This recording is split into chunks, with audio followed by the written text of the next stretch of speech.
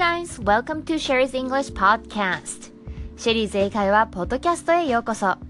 ここでは子育て中のお父さん、お母さんの英語教育に関する素朴な疑問にお答えしていきます。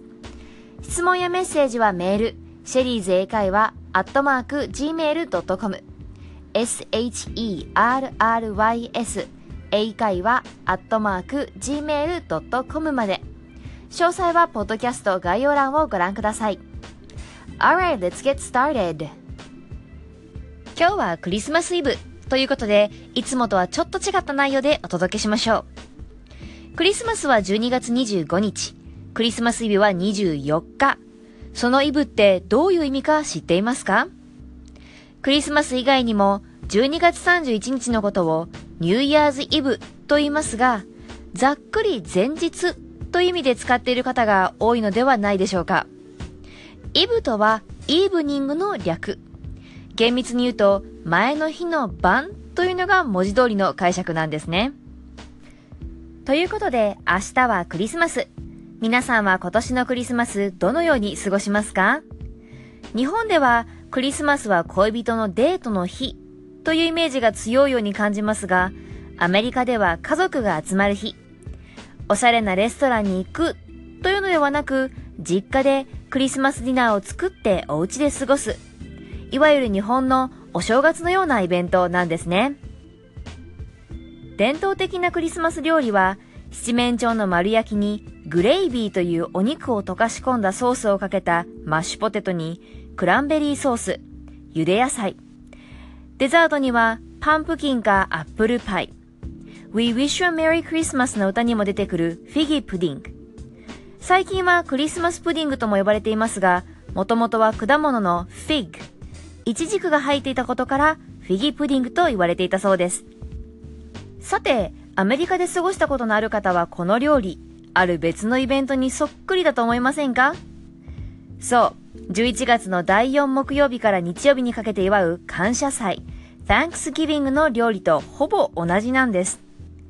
11月と12月、2ヶ月連続で家族を招いてのごちそう。どうでしょう？ちょっとやりすぎですか？さて、話をクリスマスに戻しましょう。クリスマスに欠かせないのはサンタクロースですよね。そのサンタさん、どこからやってくるのでしょう？そりゃあフィンランドでしょうと答えた方が多いのではないでしょうか。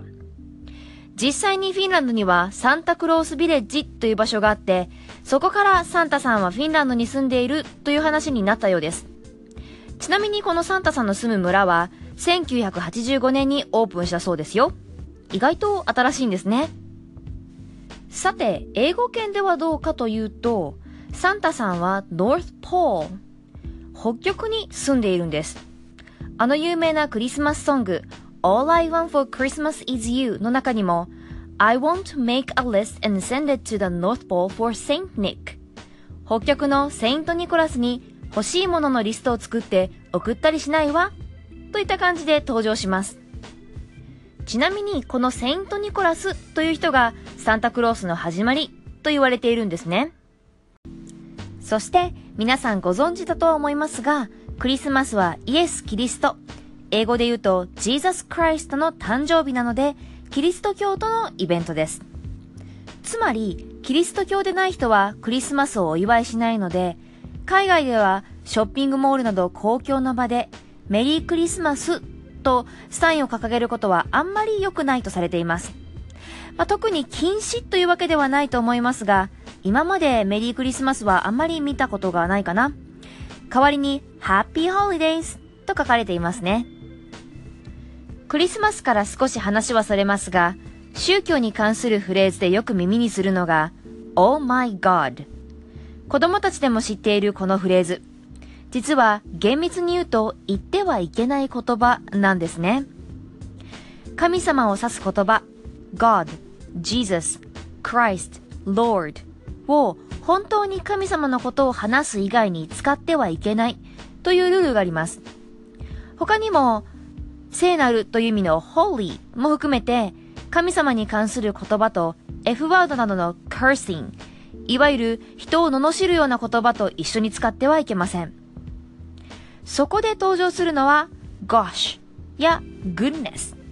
直接 Oh my God と言わずに、でも God と似たような音を使って Oh my gosh、Oh my goodness と表現するフレーズになります。また以前お話ししていた子供が聞いたり言ったりしてはいけない言葉というのがこの cursing。あまりにも種類が多いだけではなく、驚くほど自然に普段の会話で使われています。英語があまり得意ではない親御さんほど、しっかりキッズ OK の映画なのか表示を見て、事前に確認しておくことが大切なんですね。さて、だいぶクリスマスから話はそれましたが、今日はこの辺で。Happy Holidays!